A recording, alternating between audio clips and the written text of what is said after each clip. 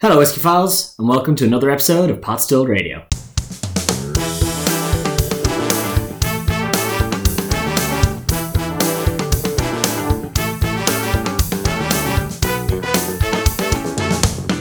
Daithí Galéir fáilte go dtí an seo é Pot Stilled Radio is mise maithú héine a gceonnaí agus iniu tá mé ansásta mar tá mé leis na múnatóir the WD O'Connell Whiskey Merchants, Mr. Daithí O'Connell.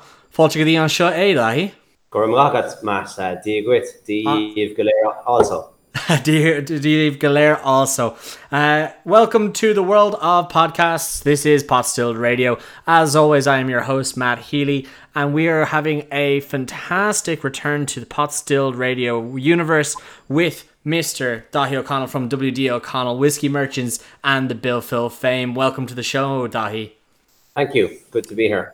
And before we get kicked off, we do want to say a word from our sponsors. Firstly, irishmalts.com, who have all the latest and greatest Irish whiskies, gins and putcheons delivered straight to your door. Visit irishmalts.com to browse their full range. And what's your treat this week? Why not enjoy a Clowen 10-year-old cask-strength whiskey or a delicious flame-fed pot-stilled putcheen? All available online. Check out clowndistillery.com for more information. And for this episode, most importantly, the Bill Phil, the triple distilled peated single malt by none other than WD O'Connell Whiskey Merchants, a different kind of Irish. Follow O'Connell Whiskey across all platforms or visit WD O'Connell for more details. And do remember that both the Cologne and the WD O'Connell whiskies are available from irishmalts.com. So, Mr. Daithí O'Connell, how are you doing? Where are we catching you in the world? Are you in Ireland? Yeah, doing very well. Thanks, Matt. I'm at home in the kitchen in Stradbally, County Waterford.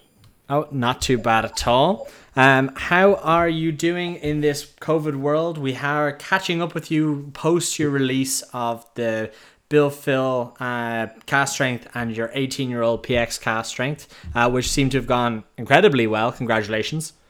Thank you. Yeah, they went great. Very happy with the response. Just reminded me that I have yours still to post your samples, I promised you. That's all right. It's nice to be thought of. As you said it, I went, I forgot to post Matty's samples. Well, much appreciated to be thought of. So, for everyone out there in podcast land that doesn't know you, Daithí, who are you? What do you do? What is your background and what are your whiskies? Okay, I'll try and keep it somewhat brief. I am the founder of WD O'Connell Whiskey Merchants and CEO, I guess, at this point in time.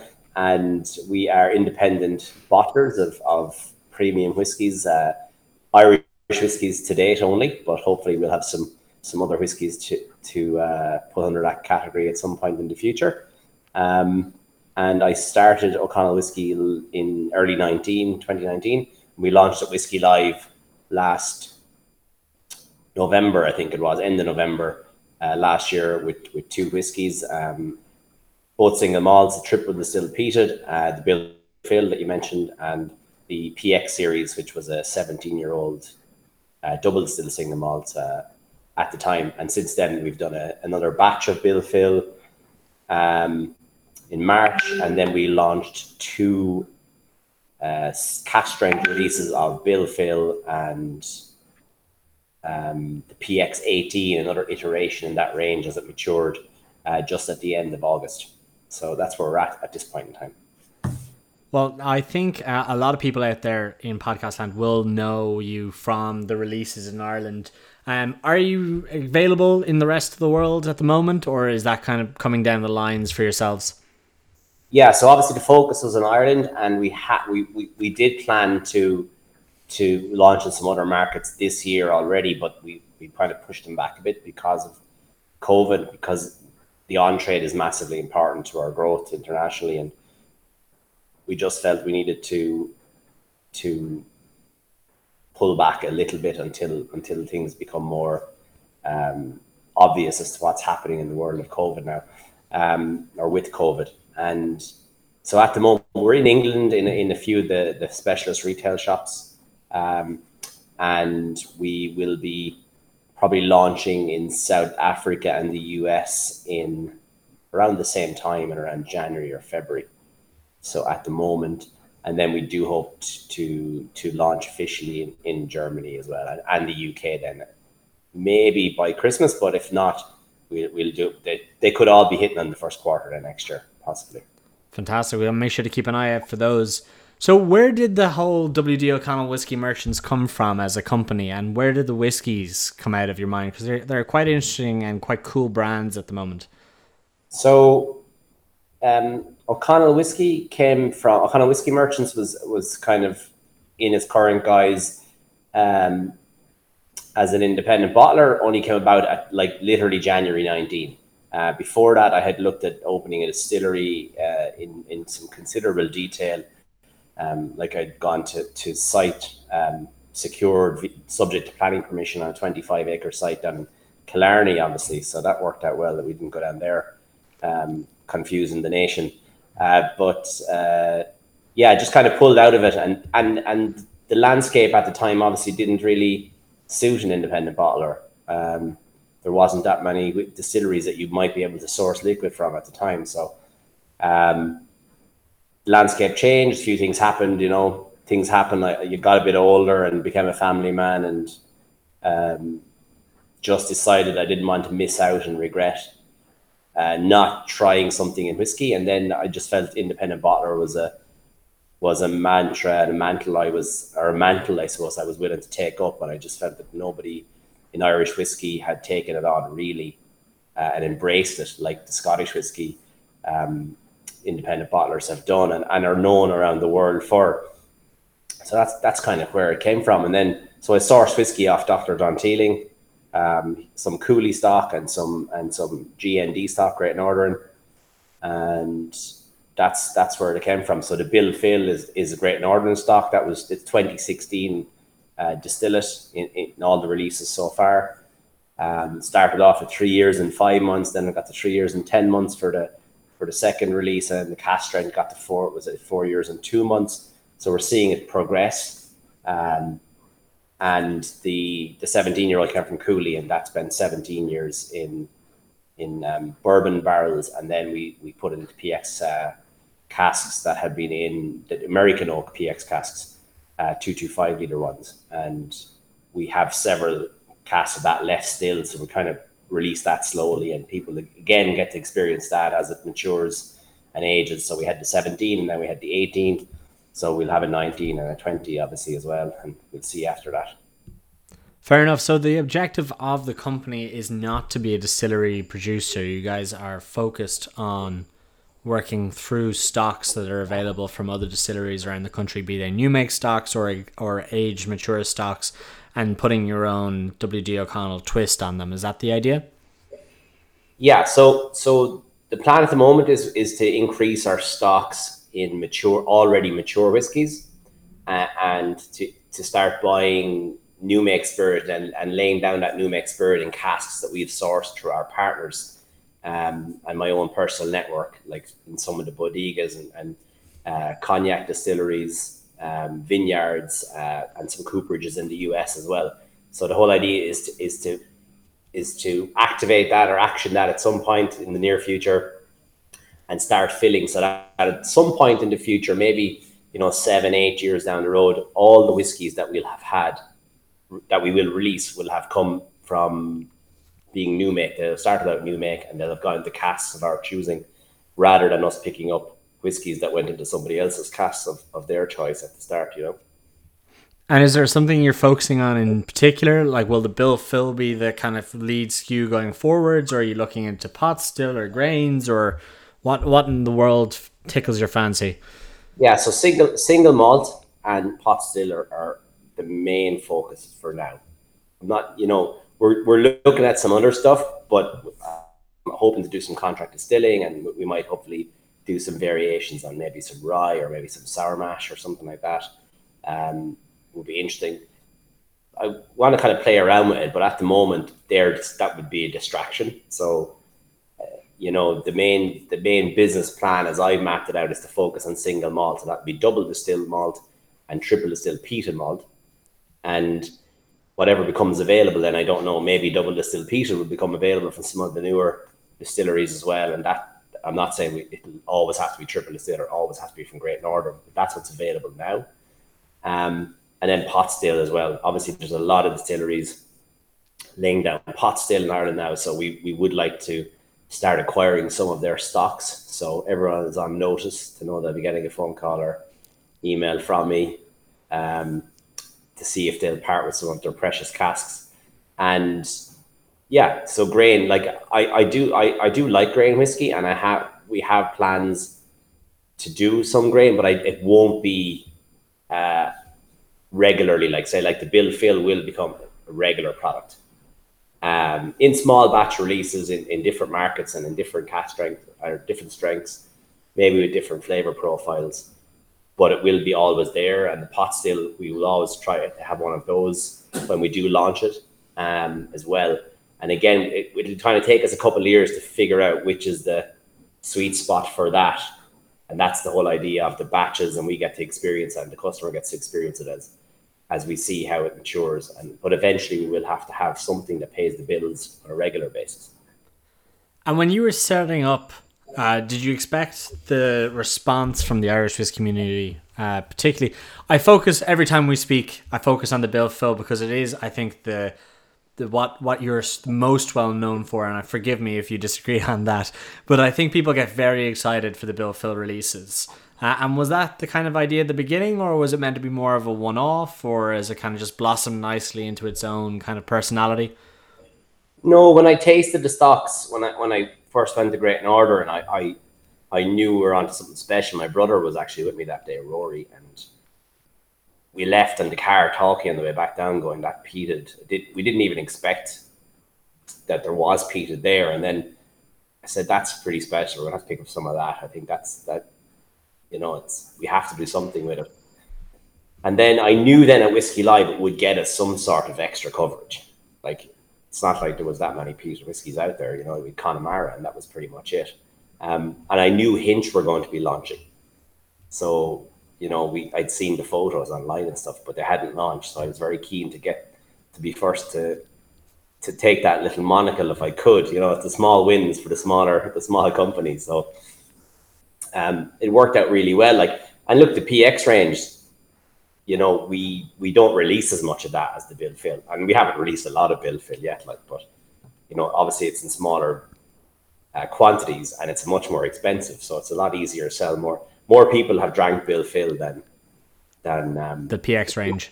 Yeah, somebody actually emailed me recently or sent me a message that less people have drank the PX than have climbed Mount Everest. So I found that kind of funny.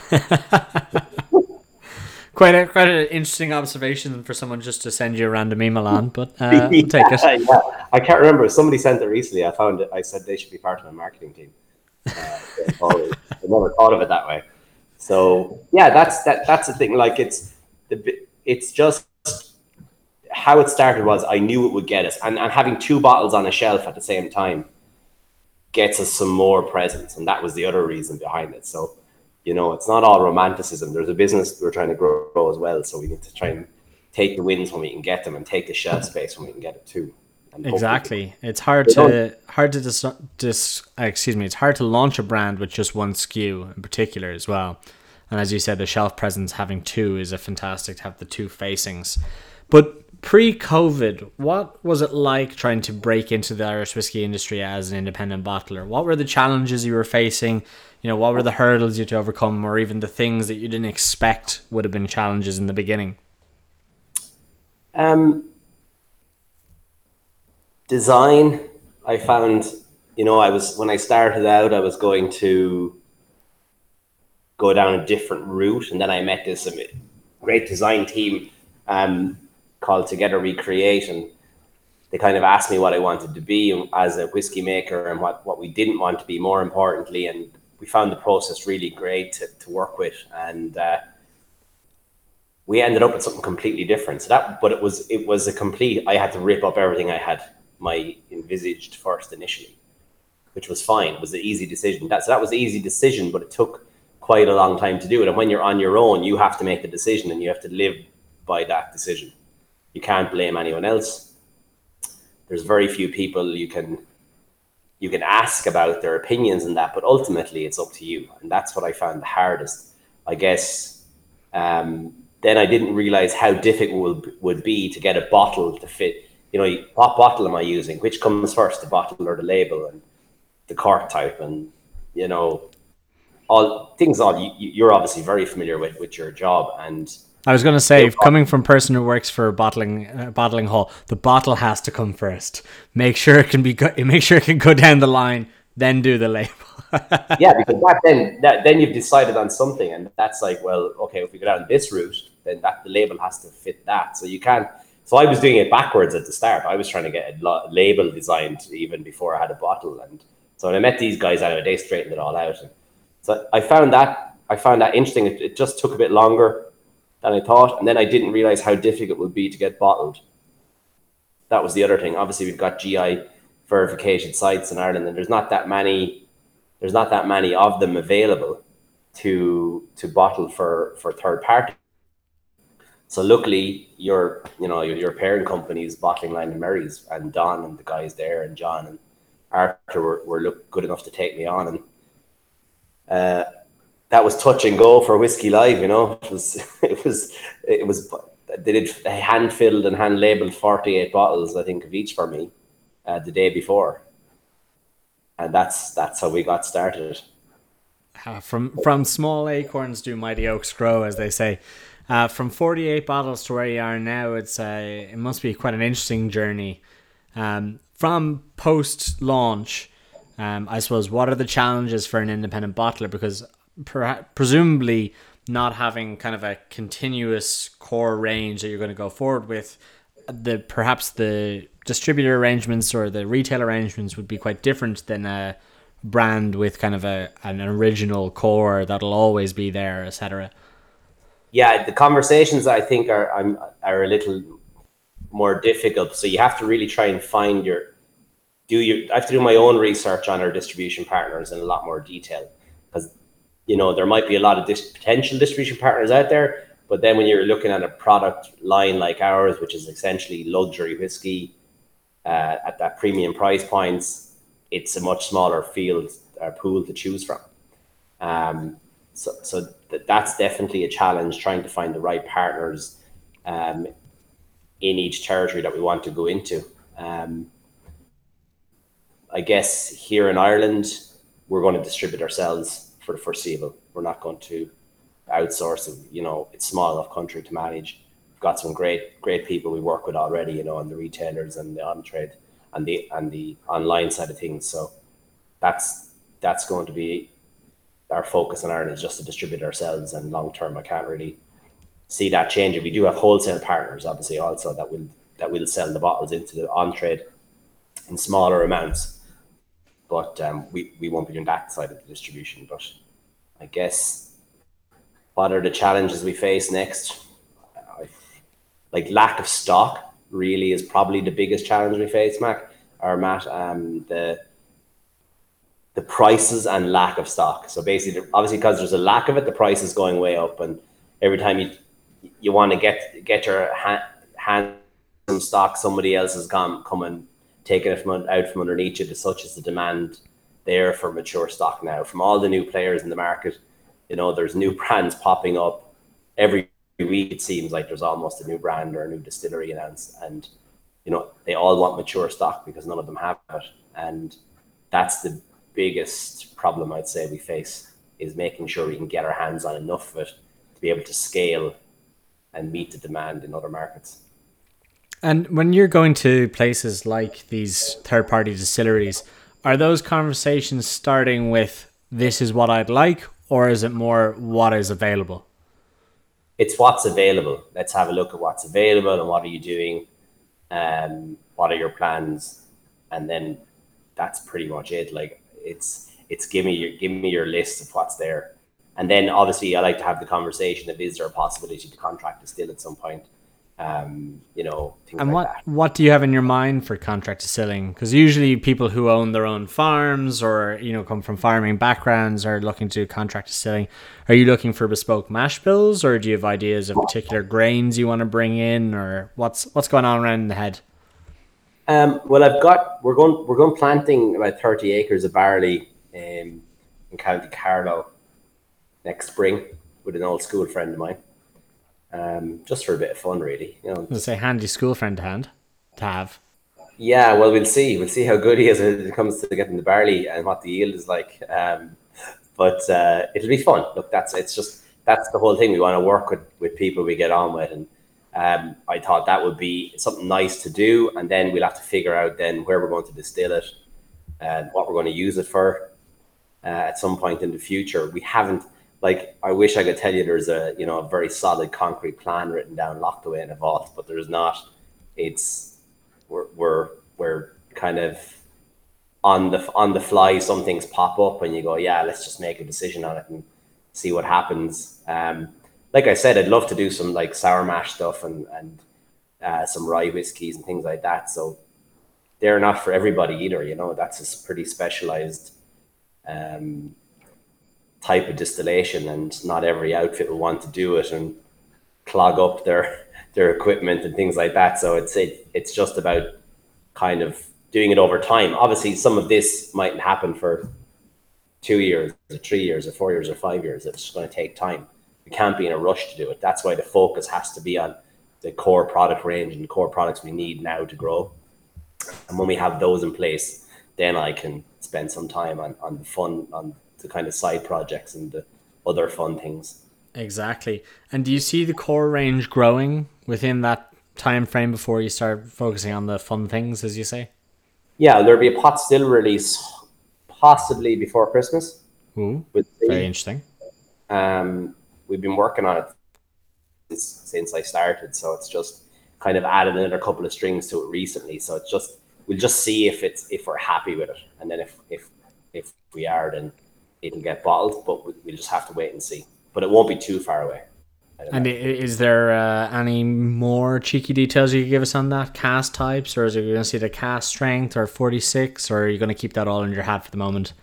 I won't know the ABV until I decide on it, whether it's a single cask or if it's a vatting of multiple casks.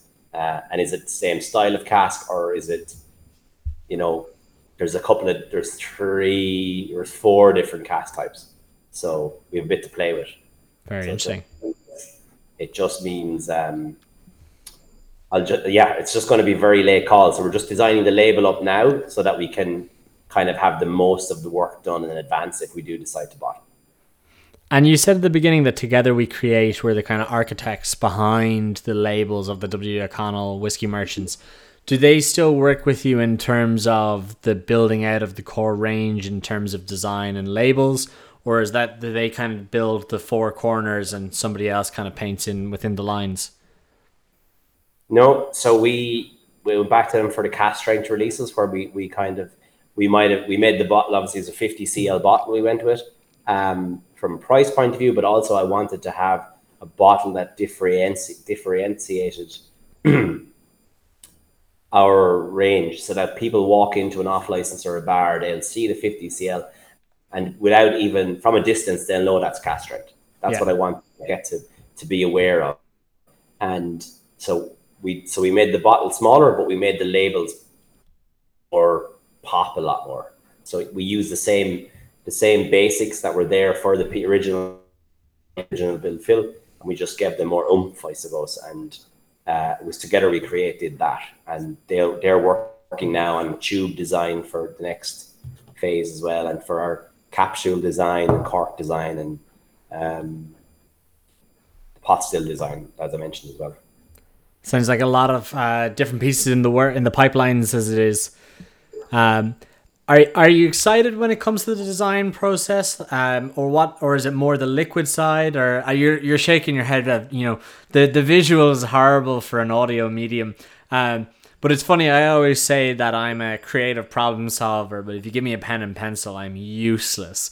And the people who do, especially alcoholic beverage design, I write a lot of design briefs, and I make, as I said a second ago, I do the four corners. I'm like, here's the idea of what I want, and here's definitely not what I want, and color the insides, and they always tend to do a fantastic job. But I'm looking at you. You're not the design side either. You're not.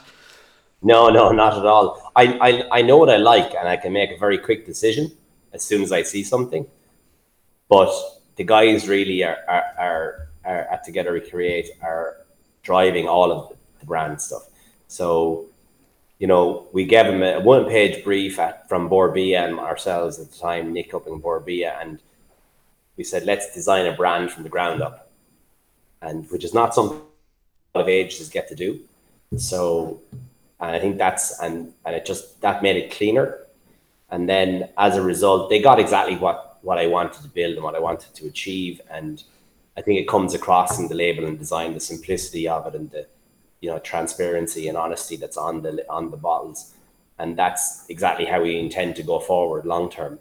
So I'm always just going to go back to them and say, look, what we're trying to do at the moment is we're trying to set out the guidelines so that when it comes to designing the next label, if anything ever happens to the guys that Together We Create or whatever, we can just hand that over to somebody and say, these are the guidelines that must be stuck to, and these are the ones that you can play around with, and things like that. This is the next bottle. So we have our 750ml bottle. We know what that's going to look like. We know what the pot still bottle is going to look like. We know, we're kind of a couple of years ahead, whereas up till now we've kind of been trying to chase, because I said, okay, we're going to launch a Whiskey Live. So there's your deadline. Let's get it done. Then I'm going to relaunch it in March, maybe.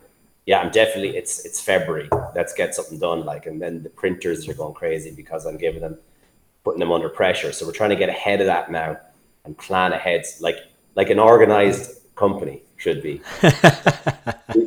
we're going to get there eventually. And look, really, you asked earlier, was I happy with how we were received and the progress?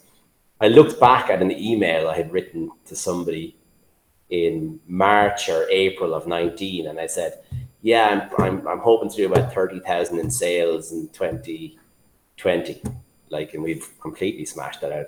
I was kind of looking at doing it as a part-time gig almost, and I wasn't going to stop working as a consultant in what I was doing. So I just, obviously 2 months later, I put that all in because I realized time wasn't going to allow me to do this part-time and grow it. You couldn't be kind of 1 foot in, 1 foot out of it. And, the response has been really great, but I couldn't have done that without getting, I think, the branding we got, because if I had done it my way, we'd have looked like every other brand on the shelf almost. And it's one of the things I do quite like about the label. The white of the label almost push it. If you sit it next to other whiskies, it almost pushes them aside. It creates its own space to be read, rather than just kind of full of design. I think that premium white, crisp, clean information, it almost reminds me of the premium Balvenie range or something from Scotland, that they do that very well, that kind of premium stance. And I do like that quite a lot about your range. But one of the things I mentioned earlier was that the Bill Phil I think has quite a almost a cult following amongst the Irish whiskey community and with the Irish whiskey retailers. How, I suppose, important are the homegrown fans, or what's their response been like for the WD O'Connell range? Well, I guess in the echo chamber that is Irish whiskey online, you kind of get to hear what you want to hear. I guess it's been really positive, and all of those people have supported O'Connell whiskey and the Bill Phil, or they have their favorite, whether it's the Bill Phil or the PX or whatever. They're our brand ambassadors. It's brand advocacy they've created, and they're telling their friends about it. And one person recommends it, another person recommends it, and their bottle sharing that happens. And I'll send you a sample, you got to try it, and then the next time they buy a bottle and they try and get somebody. So without all of that, and that was the whole idea of going to Whiskey Live, was to actually meet the people on the ground, the consumers who were going to buy it. Imagine if we had tried to do that this year, and we hadn't done it last year. All your plans are out the door, and we were really lucky timing wise, I guess. But I couldn't say enough about the community. I said it from day one that everybody has been massively supportive, and I love the way people have got behind. Bill Phil in particular, like you said, it's like a little bit of has a little bit of a cult following starting, but it's still very small. Like, it's tiny amounts of whiskey, and it's still a small group, but the home market is very important to us. It's the third largest market in the world, and it does. There's a big bar scene here. We get in normal times we get about 11 million visitors a year, I think, into Ireland at the last count. So that has to be important, because if every tourist who comes into a bar or a restaurant or a 5-star hotel in Ireland or a nice premium off license is, and we have an advocate behind each of those counters, and they're pushing our brand because they like what we're doing and they like the quality, that's gonna reap rewards long term, back in their home countries as well. Yeah, Very, absolutely. very important. So I'll take a moment to just say another thank you to our sponsors. So this episode is brought to you by Cologne, the true distillery, dedicated to transparency, cast strength bottlings with integrity and without any colour or filtration. Cologne Distillery, the past and the future of Irish pot still. And the Bill Phil, triple distilled, peated single malt with double D O'Connell whiskey merchants, a different kind of Irish. Follow O'Connell whiskey across all platforms or visit WD O'Connell for more details. There's your little shout out, Daithí. And irishmalts.com, new whiskies, old whiskies, and everything in between, delivering to Ireland, the UK, Europe, and most US states. Visit irishmalts.com to browse their full range, including the full Cologne and WD O'Connell whiskey ranges. So I suppose we are sitting here in what's now the tail end of 2020. What has the world of COVID done to, I suppose, your expansion plans or growth plans for the whiskey range? As I think I mentioned it earlier, touched on it. It just put the brakes on a couple of releases that we planned for two markets, and kind of made, and also because a couple of investors who were coming in at last spring, like we had the deal done, but we hadn't got the ink wasn't on the paper yet, unfortunately, or the money wasn't in the bank, and they pulled out the minute, like as soon as COVID hit. And understandably, like, what can you say to people? It's just one of those things. So those are the two biggest issues we had. So we put the brakes on a couple of markets, and we had to pull back on spending, and hiring of people, etc., things like that. So that's probably the unfortunate side of it. And hopefully, as a result, we maybe have some better avenues to go down as a result of that for next year, once things open up a bit better and we can be sure we can travel. Because it's really important that if we're going into a new market, that I can actually attend that market, or one of the key members of the team who will join us can attend that market and service it, because we're not a multinational. We're trying to take market share from somebody else, and it's all about telling the story. And if we can't do it face to face, it's a little more difficult. So I think the future is positive. I wouldn't be any way negative about the future of whiskey in general, but I think it could be a bit longer before things pick up again. Like, the on-trade is really suffering now, but at long term, how does the on-trade look in Ireland and other markets? Like, Ireland has been the worst hit on-trade, probably. I was in Germany earlier in the summer, and obviously everything is open, so it's a little different. But importers, etc., are probably slower to take on new SKUs or new ranges and spend money on that while things are uncertain. So once things open back up again, I'm sure whiskey and Irish whiskey in general will be strong again. But people may have to change their business models a little. And did you have to work with your existing partners around the world to shift from that on trade to push a larger off trade focus then? No, because we were very off trade focused to begin with, and I had literally just started to do a bit of on trade work in March, and we had signed up. I think Bose had put us in as Bill Phil as Whiskey of the Month. And then we had Garvan's in Galway lined up, and we had some bars in Galway lined up just as we launched the Bill Phil Batch 1. And then COVID came in. And then my plan was to be actually on the road for most of the summer around Ireland, getting to meet all the bars and get tastings organised. And we had some nice events lined up in the UK as well, for some tasting events too, in some nice locations. So all of those had to change, but it didn't really change what we were already doing. As I said, the only change was that we just had to pull back on a couple, and they weren't big releases in these markets. They were small, single casks at a time. So it wasn't a huge problem, because I also pulled back on the hiring of people. So I reduced any loss of sales was balanced out by, we didn't have to take on additional overhead as a result. So we weren't. I'm sure other people were much more affected. I don't have the overhead of a distillery or something like that, or a team of staff to pay. So I was very lucky, really. I didn't have the stresses other people have been unfortunate to experience. Yeah, that's fair enough. So are you, I suppose, in the post-COVID world, looking to spearhead kind of your advocacy and ambassador team going forward, or were ambassadors to the range something you were looking to add pre pulling back before COVID? Yeah, we're definitely looking to add them, starting in Ireland, obviously, and then growing it out from there, Ireland, Europe, and beyond. But um, I guess I have to spearhead it for the time being, and then at some point let somebody else off to do it because I can't be in all places at once. So, but at the moment, I only have to be here, so it's fine. It's easy. But yeah, no, the plan is, we do want to make, we'd be hoping to make maybe somewhere between 3 and 5 hires between now and the end of next year. Okay, fair enough. And you mentioned that you don't have the overheads of a distillery, and you kind of touched on it at the beginning. What was the turning point where you said, you know what, I have all of this sunk costs and time and effort gone into this distillery project. I'm just calling it, and we're going to look at a different avenue. What was the reason for the decision to pull out of it? Yeah, essentially, and refocus.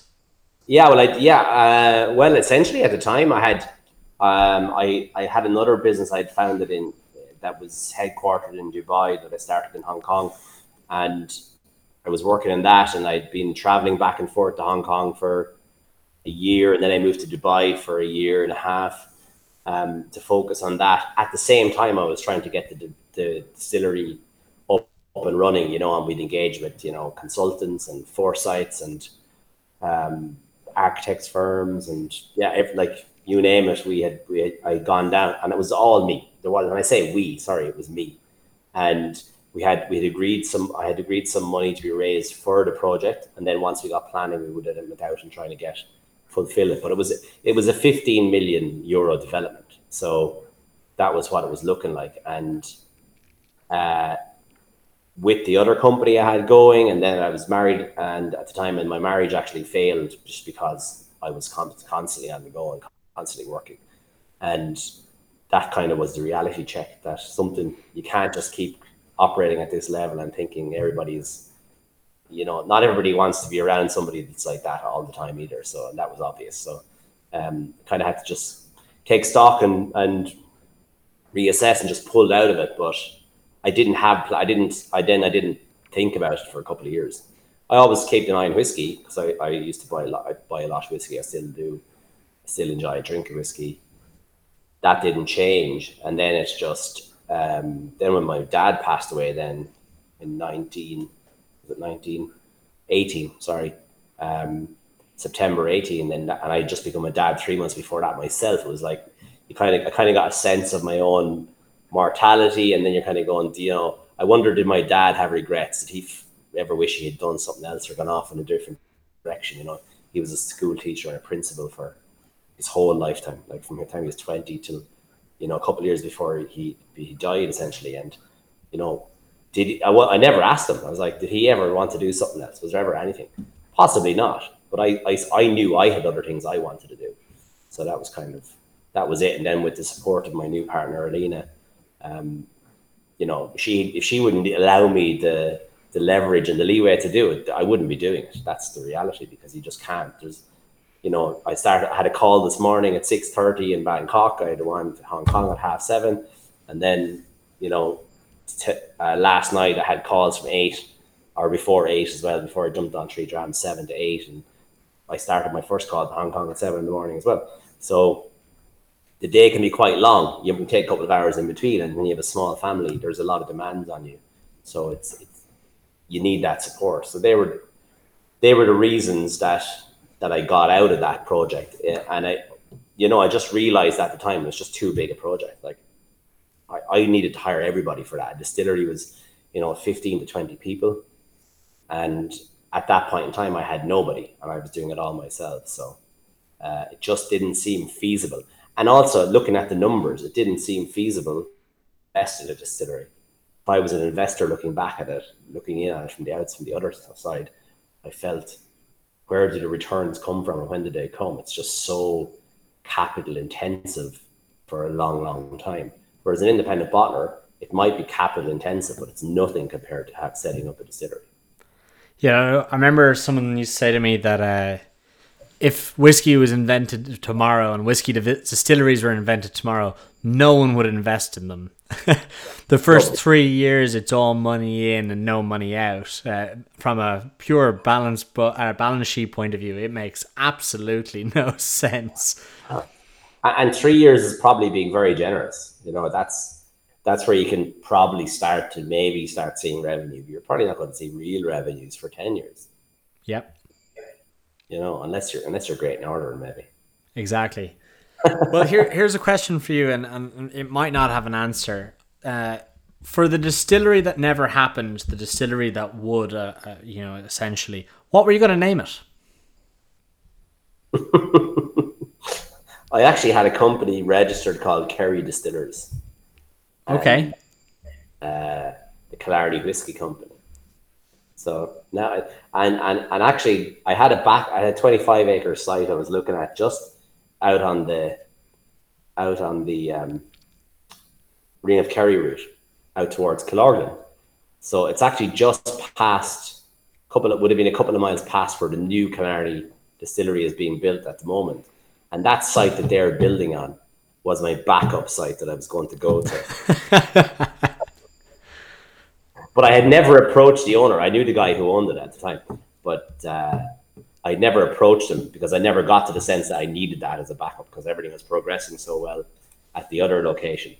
But I think, look, that's a really cool development. I think Killarney is crying out for something like that. There wasn't a big history. I don't think there's any history of distillation in Kerry anyhow.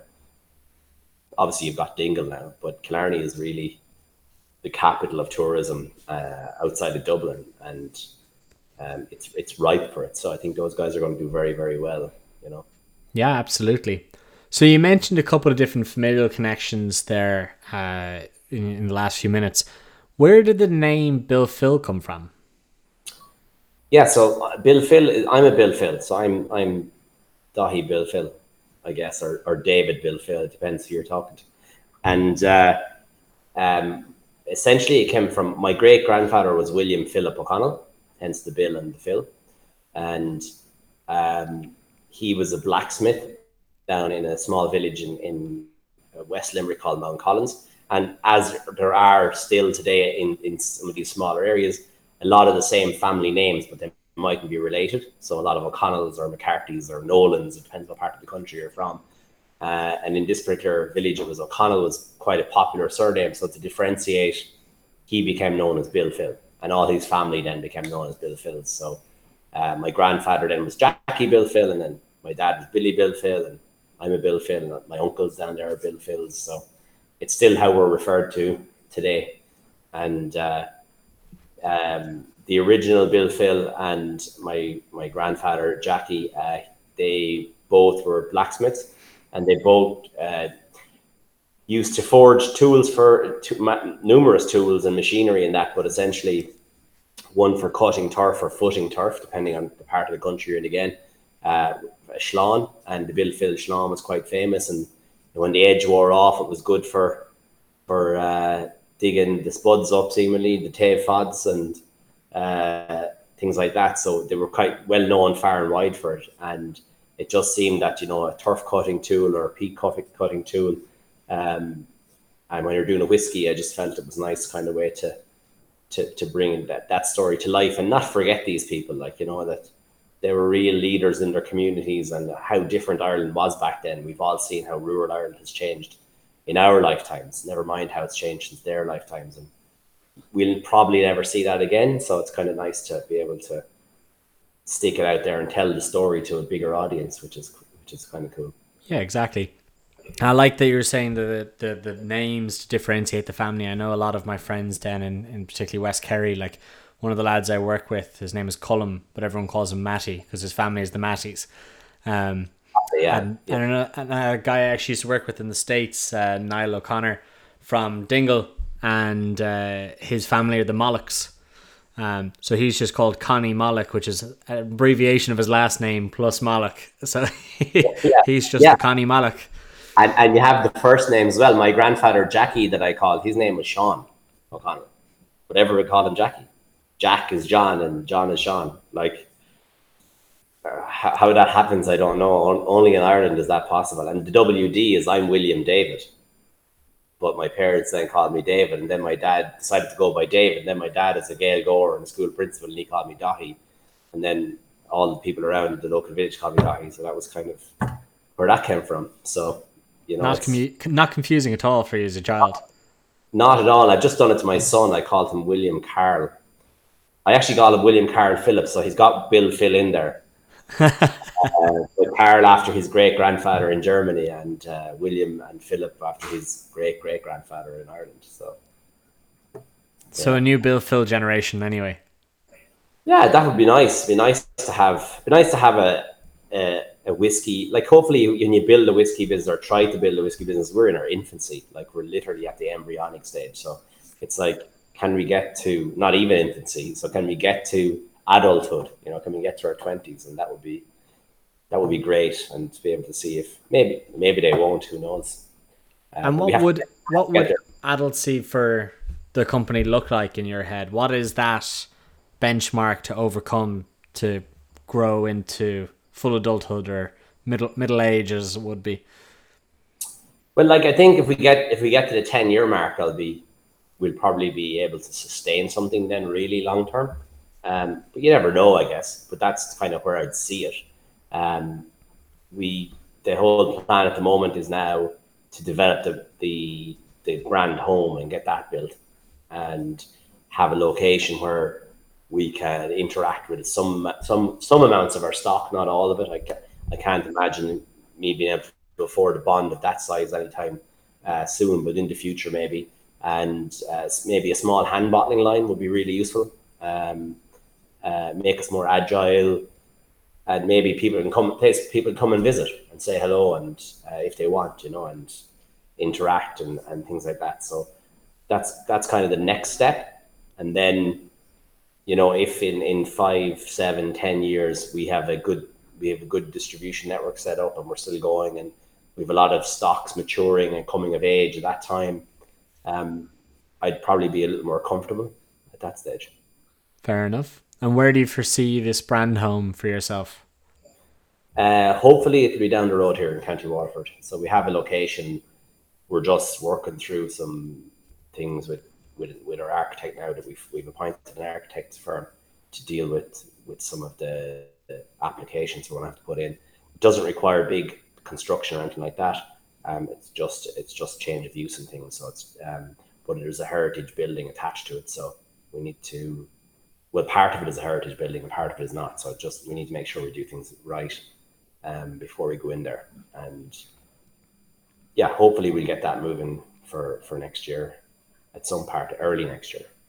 Fantastic. So I think we're coming to a very natural end here, which I'm quite enjoying.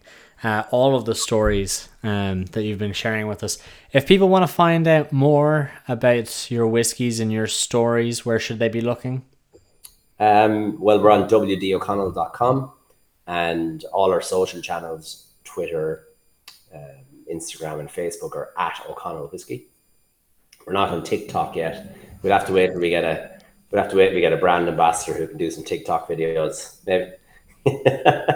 And but yeah, that's where we're at. And you know, if anyone ever has any questions or are trying to source something in a particular country or county or whatever it is, you know, I'm always available on a direct message or an email or whatever. So there's no. And by the sounds of it, you're working both morning and late nights. So with your calls into the different time zones. A lot of the Twitter interaction and that, and Instagram. I don't spend a whole lot of time on Facebook, and I think I'm getting too old for that. Is at night time, isn't it?